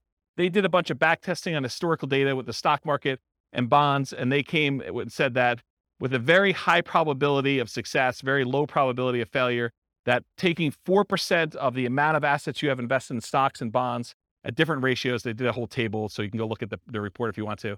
I think it's called the Trinity study. But they said that 4% is a relatively reasonable number to use based on historical data. Okay, so the three things, it's passive income from Social Security, pensions, and annuities. That's number one. Any net cash flow from rentals. And number three, your yearly safe withdrawal rate multiplied by the amount you have invested in stocks, bonds, mutual funds, things like that. The sum of all three of those, if the money coming out from your cash flow, your passive income, and that safe withdrawal rate, if that exceeds the amount you need in order to live, then you are technically financially independent mathematically. Does that make sense? So in order to see if somebody qualifies for this, we're going to use any Social Security they have. So if they go late enough where they're old enough then to have Social Security, that will count for us. Okay. And I did a calculation based on their Social Security, and I think I started them at age 21, try to give them a really long runway. with this, okay? Any net cash flow from rentals. So if they're buying rentals in these scenarios, then the cash flow they have from the rentals after all their expenses counts. And then any money that they have in their bank account that's not being used for down payments or whatever, we're using a 4% safe withdrawal rate for that, and that counts as well. So the three of these things will count to determine whether or not they've achieved financial independence, and I'll tell you what month they achieved that minimum target monthly income in retirement to be financially independent. Does that make sense? Did I confuse anyone? All right, cool. All right, so all of these assumptions are changeable if you just copy the scenario to your account. They're married. They're both 21 years old. They've recently graduated from college, and they're working in a technology department of a large healthcare business. Might sound familiar to someone in this room. They have a total of $10,000 saved up. Okay, so they're not starting from zero. They've got 10K. They earn $72,000 a year combined. So $36,000 each. Does anyone have a problem with that number? Do they think it's too low? It's probably low. I'm looking at someone who works in that field. Yeah, it's very low. Okay. So I'm trying to be conservative though, right? Like if I come in here and I use, everyone makes $200,000 a year, people are like, whoa, James, no one makes $200,000 a year. So I get it from either way. So here's how I worked it out though. I said, okay, look, McDonald's is hiring at like $16 an hour for us, right? I mean, I think Qdoba, the burrito place I go to, they have signs on their door. They're hiring like entry level at 15. I was like, 18 seems like a relatively low bar, right? Maybe I'm wrong. Maybe it just seems like crazy, but it doesn't seem that far off. And that's $18 an hour, working 2,000 hours a year, $36,000 a year each is how I got there. Or you could say, look, if they're really as motivated to achieve financial independence as you say they are, then 2,000 hours a year is like part-time work, in my opinion. I mean, there's other people they're going to be offended by that, right? I'm going to get hate mail, I can't work more than $2,000 a year. I mean, 2,000 hours, that's like the first 6 months of the year for me. I mean, I know there's some business owners in here that they're like, yeah, 2,000 hours. Yeah, that's easy, right? But I'm going to get hate mail, I'm sure. But I use 2,000 times $18 an hour to get $36,000 a year for each one. I think that's a reasonable number for a lot of folks. And so I'll try to use these same assumptions across all the different strategies to compare them. So you'll be able to see more of as close to an apples to apples comparison as you can be, knowing that you're comparing different things. Okay. This may be hard for you guys to believe. They're saving $1,000 a month before they buy any houses. Okay. So between the two of them, they're saving $12,000 a year on a $72,000 income. That's pretty aggressive, but they're motivated to achieve financial independence. In fact, I say that they're obsessed about achieving financial independence so they can retire early. They want to fire. They want to find their best path to financial independence together. They're both taking Social Security at age 67. That's what I modeled it at. And Social Security was estimated based on them working until the full age of 67. You guys all know that if you stop working earlier than 67, your amount of benefits actually goes down for Social Security though, right? You guys know that, right? Like if you don't put in enough, then you don't get the whole thing. It goes down. Okay. So I've assumed though, incorrectly, that they've worked till 67. So if they get to the point where Social Security kicked in and it matters to them, that will be a factor. But if it's before that, it really doesn't matter anyway, because they've then achieved financial independence without Social Security. Okay. Any questions on the changeable assumptions? Because you can go in and change these. You're like, hey, look, 72,000 a year is crazy, James. I don't know where you got the number from. Nothing? Okay. This is the worksheet you have, the loan types. I'm just pointing out that when they do the 15% down loan, I'm using 6.75%. That's what I got yesterday when I called my lender as the interest rate for a 15% down loan. And in order to do that, they had to pay 2 points to get that loan. They wouldn't give us a par rate. They wouldn't give us a rate where you didn't have to pay any points. Okay. And if you're doing 20% down at 6.625, there's 2 points for that as well, but there's no PMI. And then if you put 25% down at 6.5%, that's par. There's no points required in order to get that rate, and there's no PMI on that one. Okay, so that's the interest rates I'm going to use. If they were, when we cover Nomad next week, we'll be looking at these conventional loans, and you'll see the interest rates for those, what they are. For example, putting 5% down is 5.5% versus 6.75 or 6.625 or 6.5. This is why putting only 5% down starts to look attractive, is the interest rate's so much better. We'll cover that. We do Nomad. Any questions on this before I go on next slide? Okay, cool. More changeable assumptions. I modeled this out for 60 years. So if for some reason they don't achieve financial independence, it's possible they achieve it after 60 years. Okay, so 720 months, 60 years. So they'll be 81 at the end of this modeling. Based on their income, I think I looked it up. It should be about a 17.85% effective income tax rate. That's what I've estimated it to be. I'm assuming a 3% inflation rate over a very long period of time, guys. 3% is reasonable. I know we've seen crazy numbers recently, but look out long time in history. 3% seems right about there. 5.5% mortgage interest rate for the owner occupant, but they're not doing owner occupants except in some examples here, but they're doing the investor rates, which are listed on your spreadsheet. They have a 4% safe withdrawal rate number. They have $5,000 minimum target monthly income in retirement. So they're trying to get to the point where they have $5,000 a month in passive income from those three sources in order to be considered financially independent. And I do adjust for inflation. So it's $5,000 today, but in the future, it may be $7,000 or $8,000 or $9,000, depending on what time it is. Okay. And why did I pick $5,000 when they're making $6,000 a month? Because they're saving $1,000. So I want them to be at the same level of lifestyle, not at the same income. So they're not saving $1,000 anymore. They're only saving nothing because they've already achieved financial independence. And so we're trying to get them to the point where they replace their standard of living, what they're actually living on. And I've also said, hey, look, when do they get to the point where they can live a $10,000 a month lifestyle, which I don't even think I showed you numbers for that today, but I do run that math and show you when they're earning twice as much. Okay. Any questions on these changeable assumptions? You can change all these too. Okay. So for the property, what kind of property are they buying? So here's the assumptions for the property. It's going to be a $375,000 property value, and it goes up at a rate of 3% per year. So it's keeping pace with inflation. It's not going up faster than inflation. It's not going up slower than inflation. It's pretty neutral. We're going to do 3 different down payment scenarios. So I'm going to do a 15% down, a 20% down, a 25% down one, and I'll show you the results from each. With the 15% down, there's PMI. I told you that. 1% of the purchase price in closing costs when they purchase. So they're going to have some fees for getting the loan. In addition to that, for the 15% down and the 20% down loans, there are 2 additional points in order to get the loan. You have to wait. Is that something that's common? What's that? 15% down? Yeah, there's a 15% down non-owner occupant program. No, but points. Is that common? No, it was unusual because we couldn't get them to quote us something at par rate. So they're saying, look, we're not even going to offer that. If you want to get this rate, you got to pay at least 2 points in order to get it. So it's just a kind of condition of our normal market right now. And you may be able to go to another lender where they'll say, it's not 6.75 or whatever it is. It's 7%, but it's par. They may come back and say that to you. And so each lender is a little bit different. This is one lender I called. There was a lender that I talked to told me that between 25% down and 15% down, there was only a quarter of an interest rate change. Yeah, it definitely is in that range. Okay. Sometimes it's more than that. Sometimes it's less. Okay. And then also, is there an equation to figure out upfront PMI? No. There's a whole 2-hour class on PMI, and I go over all the factors, and it's a calculation for them. And there's a lot of different variables in it, including how many people are on the loan, your credit score, price of the property. There's a whole bunch of factors. Yep. All right, cool. No seller concessions. They couldn't get the seller to give them any money toward closing costs. Interest rates, I already talked what those are. 6.75 for the 15% down, 6.625 for the 20, 6.5 for the 25% down, and the 15% has PMI. Doing 30-year loans, 360-month loan term.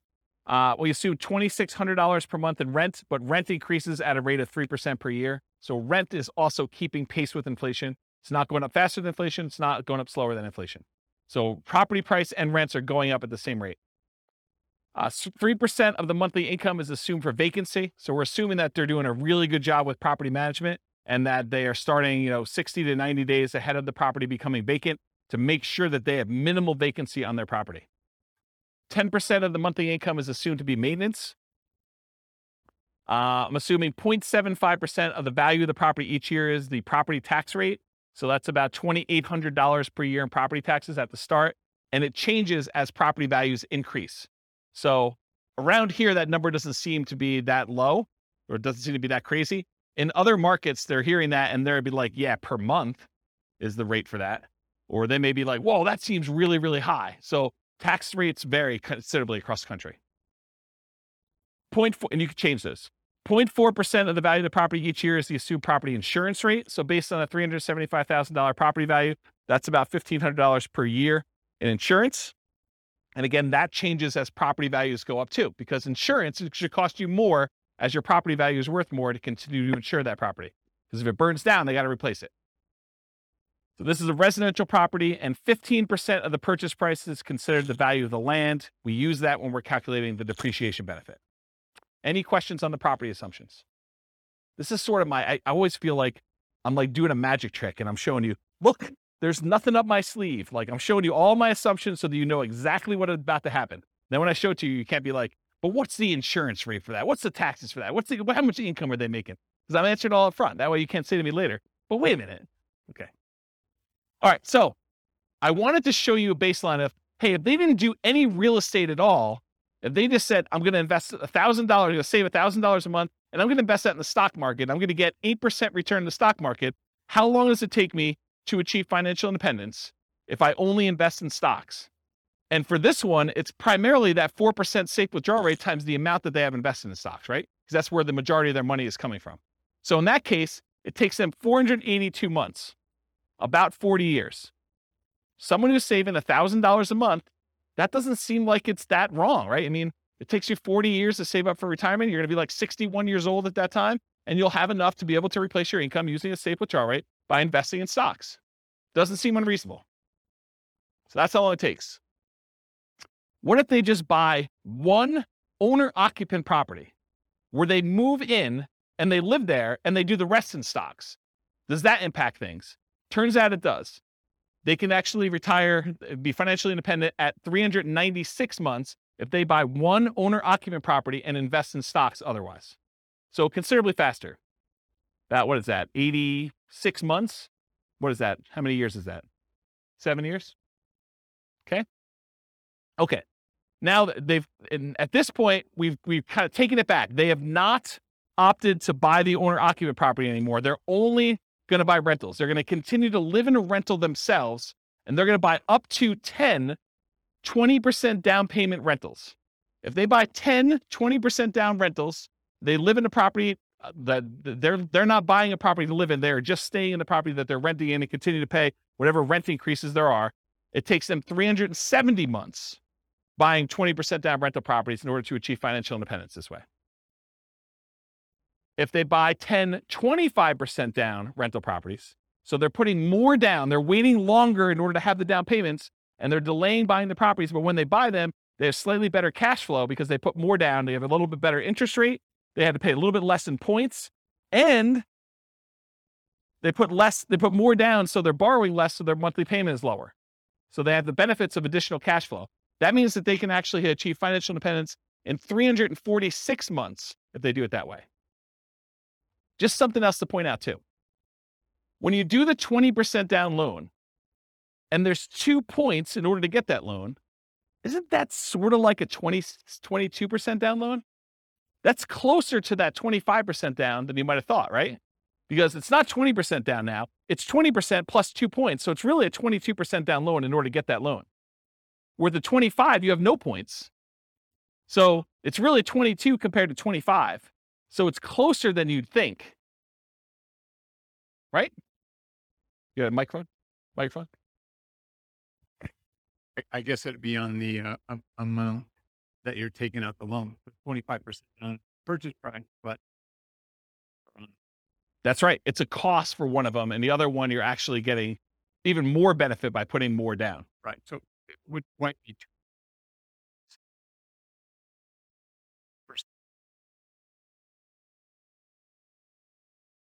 Yeah, I see what you're saying. Right. Yeah, you're right, because it's the 20% down is on the initial purchase price and the 2% is on the loan balance. Yeah, you're right. So it's 80% of the 2%. Right. So 1.6. splitting hairs, but No, you're right. That's a good point. Okay, note to self. Steve not invited to next meeting. No, he's all good. Okay, cool. So we did that 25% down there. What if they do 15% down? It actually goes up. It matches what they did with the 20% down at 370 months. So it's actually slower for them to do 15% down than it is for them to do 25% down. but it's the same as if they did the 20% down. Okay? To rent or buy. So right now, this couple is living in a place that costs $1,800 a month.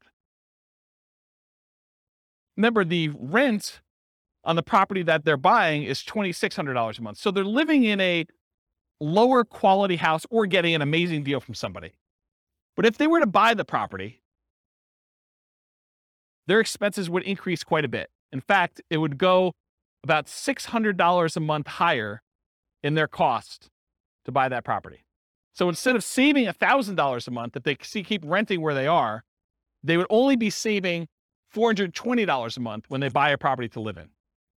So by buying a property to live in, yeah, they have a little bit higher standard of living, a little bit nicer house that they're living in, but they're also saving considerably less, which is going to impact their speed at which they can acquire properties. So should they rent or buy? Well, what if they owner occupy, buy one property to live in, then they start doing their 20% down payment rentals? Well, if they do that, it takes them 394 months to achieve financial independence. Before, if they didn't owner occupy, they were able to do it with 20% down rentals at 370 months. So it takes them 2 years longer if they decide to owner occupy and live in a little bit nicer property to achieve financial independence. What if they do 25% down? In that case, it takes the same exact amount of time, 394 months. That's if them buying a property to live in and then saving up to do 25% down payments to do that. What is going on at 394 months that they're both the same? We'll come back to that. And then finally, if they do 15% down, it's still 394 months. Why are they all the same? Does anyone know why they're all the same? If you're going to owner occupy a property, but then you're going to buy 20% down, 25% down, or 15% down properties, why are they all the same 394 months to achieve financial independence?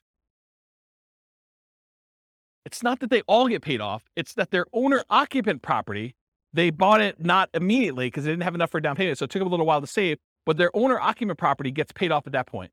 And when you actually have your owner occupant property paid off, you no longer need $5,000 a month to maintain that same standard of living. You actually are $5,000 a month, whatever that mortgage payment was, less. So your target to be able to achieve financial independence now drops. You no longer have to be able to afford that mortgage payment. You still need taxes and insurance, but not the principal and interest part. So that happens at month 394 because now they no longer have a principal and interest part of their mortgage payment. So the threshold for them to be qualified for financial independence is now lower. So they achieve it. Does that make sense? Okay. So why are they similar? Paying off your primary residence reduces the amount you need to qualify as financially independent. These are all right around when they pay off their primary mortgage, including the one where they bought one owner occupant property and they had stocks, because that also lowers the threshold then too. Okay. Any questions on this? Sweet. So changeable short-term rental assumptions. And I talked a little bit about this. Rents are going to be higher, but fees and expenses on rents will be significantly higher as well. Overall, I've assumed that the net after all the additional expenses will be 25% higher. So in this case, instead of $2,600 a month, I'm assuming you're netting $3,150 per month in rent. But I also added some more to maintenance. My thinking was, hey, look, if you've got a property and you've got a lot of turnover and people are living there and actively being in there, you're probably having a little bit more wear on a property than having a tenant living there for a year and having just regular turnover or a year or more. Okay. So I assume that maintenance went from 10%, which is $260 a month, because it's 10% of the $2,600, bless you, or 20% of the $3,150, which is $630 per month. So now this has increased quite a bit. And so when you have both a 25% increase, but then this is increased by whatever that is, almost $400, it means a very modest increase in cash flow. So here's cash flow at year 10. When you had it with the short-term rentals, you're doing about $220. I'm sorry, you're doing $467 a month with the short-term rental and $220 a month if you were just doing the long-term rental. So you're still doing more cash flow, but it's not quite as significant as you might have thought. And I may be completely underplaying this, where you may say, but James, I'm really doing twice as much in rent and my maintenance is closer to 20%, or maybe it's 25 or whatever it is, but doing twice as much in rent, my number is going to be much, much better. Yeah, that's why all these assumptions are changeable. Go load it up and change the assumption and rerun it and see what your number is. But based on this, I wanted to show you what the impact of achieving financial independence is, even with just this modest increase. Okay? So now doing the short-term rental with 20% down, they achieve financial independence in month 298. It's significantly shorter than all the other options we've considered so far. So getting that extra rent matters. And then 25% down, it's 285 months, which is even shorter. And putting 15% down, it actually is the same as if you bought 20% down rentals. Okay. So it does increase it. The best one is doing 25% down for short-term rentals. And then what if you owner occupy and then do short-term rentals? Those are all right here. Buy one owner occupant, then short-term rental, 20%, 25 and 15%. So it bumps it back up to 346 months for the 20%, 334 months for the 25% down, and 345 months for the 15% down. So it's sort of what you'd expect. Any questions on that? That's it. I will stick around for questions. I got applause, right? Any questions on any of that? Overwhelming? Micro? See? Yeah, I don't know how many people will care about this question or the answer to it. It was sort of related to PMI.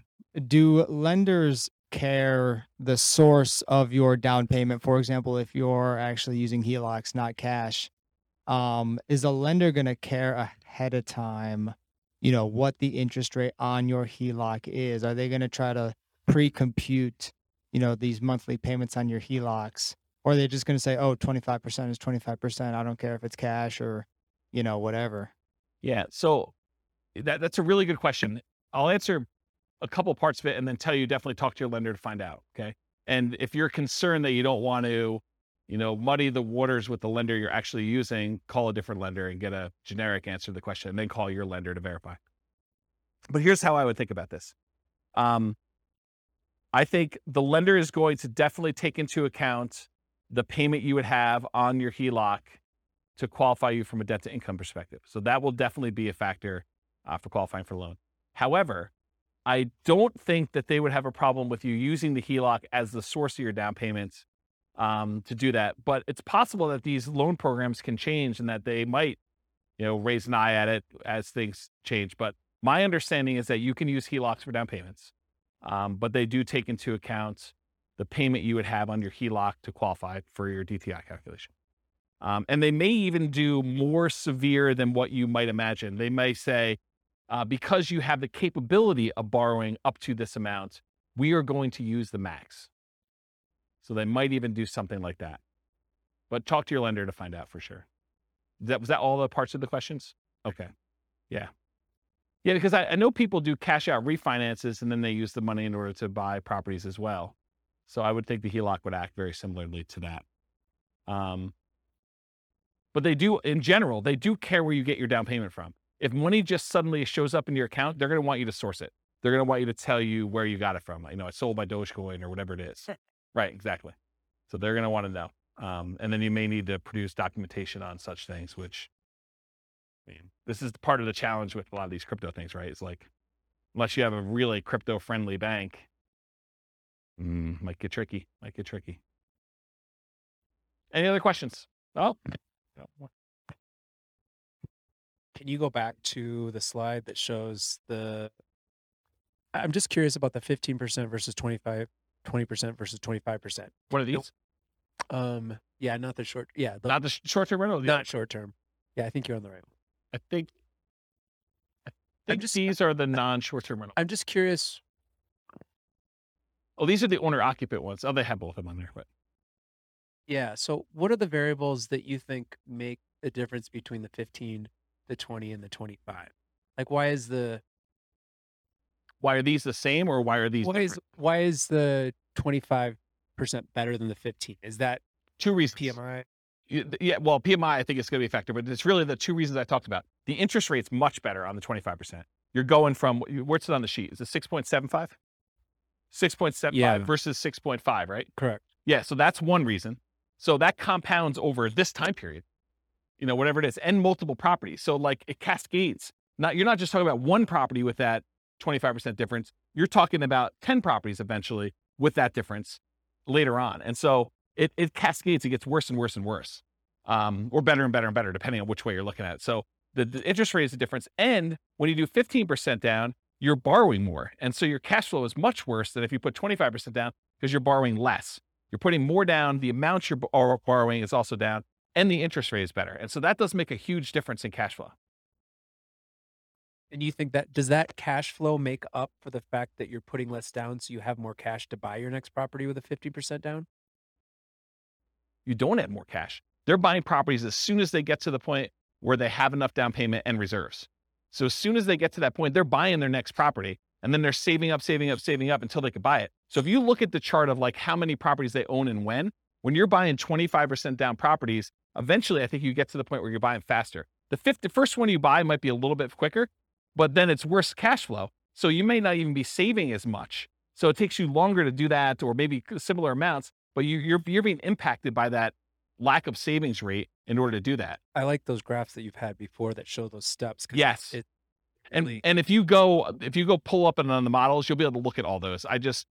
The complaint I sometimes get is, James, you show me 300 charts. No. Right. Yes. It is the complaint I get, which, I mean, I like charts and I like showing the charts so I can show you all this stuff. But sometimes when we don't have that chart, like I've occasionally even said to people in the room, this chart, I'm not even going to talk about unless someone challenges me, because I want to be able to show you this as to like how I got to where we are. And so it's sort of like, it's like ammunition for arguments in class. But, today I tried to keep it simple and simplified it. So one other thing I'll add. So this exact person, have you been listening to the new Real Estate Financial Planner podcast where I go and I do like Andrea and her story and do that? Well, I'm doing this person through a large number of different scenarios. I'm going to take this storyline. And so I'll do individual episodes on each one of these scenarios. And so you'll be able to see a lot more detail too that way. It's using these interest rates all the way through? Yep. Okay. Yeah. I'm going to try to do like one story arc where we don't change anything. But then in the advanced versions of it, I'm using variable interest rates and variable appreciation rates and variable rent appreciation rates and variable inflation rates. And one more variable thing, but there's like 5 things that are variable to show you and then I'm going to run it 1,000 times to show you what the range of expectations are. They may be financially independent anywhere between month 274, where it's 1 time out of 1,000, all the way up to month 495. I'm just making up these numbers. And that's 1 time out of 1,000. And the majority of them are in this range of here to here. And I'll be able to show you that in advance. And those are based on historical data, like the variable rates, No, they're variable. So like instead of doing an interest rate of 6.5, I'll say, look, it's 6.5 month 1, but there's a chance it could go up to 6.25 the next month, or it could go down to 6.375. And so there's just a probability distribution. And so sometimes, one run out of 1,000, maybe it actually ticks down. But another time it might actually tick up where they go to 7 or 8 or 9 as you're buying more properties. But it changes every month so that when you finally do buy a property, the interest rate may be much different than what it is today, but it's doing a change each month to see like where it moves. And over a large enough sample size, and I don't even know if 1,000 is truly large enough, but it gives you a decent range of like what the values might be. And you could see like, hey, interest rates has a major factor here. And so if interest rates go up, this looks much worse for them. If interest rates go way down, this looks amazing for them. And so you can now see some of those things happening with interest rates, with rent appreciation rates, because what happens if the market softens and they're getting better deals as they're acquiring, and then it turns around and they go up? What happens if prices go up when they're buying, and then it starts taking off when they, kind of get to the point where they have 10? All of those things can happen in those runs as well. And it combines with rent appreciation and price appreciation and interest rates and inflation rate. And the stock market rate of return is also random. So those are the 5. Does that help? I'm just picturing in my mind, like, what if at year 7 interest rates go down and you refinance? And like, how would that, that's what's awesome about my software, is that I could say, if interest rates drop below a certain thing, refinance and ratchet it down. And then how does that improve? That could be part of the algorithm for doing the testing. Because that would be that'd be really interesting to see like how 15 and 25 changes, and if 15 shoots farther ahead based on a 5-year refinance to the same interest rate or something. This is literally why I wrote that software, because I had those same questions, right? About my own personal stuff. I'm like, look, I'm on this plan. What happens if? And then my mind just goes crazy. What happens if stock market tanks? What happens if there's a real estate market correction again? What happens if prices go out of control up, or prices kind of stabilize, or prices go down and I'm able to acquire more properties? Like, what do all these differences mean to me? And how does it impact my ability to be resilient in retirement? Or, during my acquisition phase of kind of getting to that point, like, what happens there? This is literally why I wrote all this stuff. But those are the types of questions. Yeah. So that's it. Okay, cool. That's it. All I got for you guys today. So stick around for questions. That's all I got for you.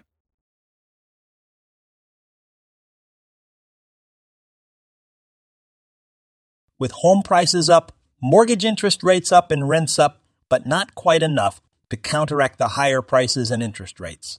Cash flow on rental properties in Frisco is harder than ever. Book a call with the Real Estate Financial Planner to apply our proprietary 88 strategies to improve cash flow on your rentals. See the show notes for a link to schedule your call and improve your cash flow today. If you're a real estate agent, lender, or professional in Frisco that wants to help our real estate investor listeners, consider reaching out to learn about collaboration opportunities with this podcast. We'd love to add more value to our listeners by having you assist our investors buy, sell, and finance their real estate investments. See the show notes to schedule a call to discuss collaboration opportunities.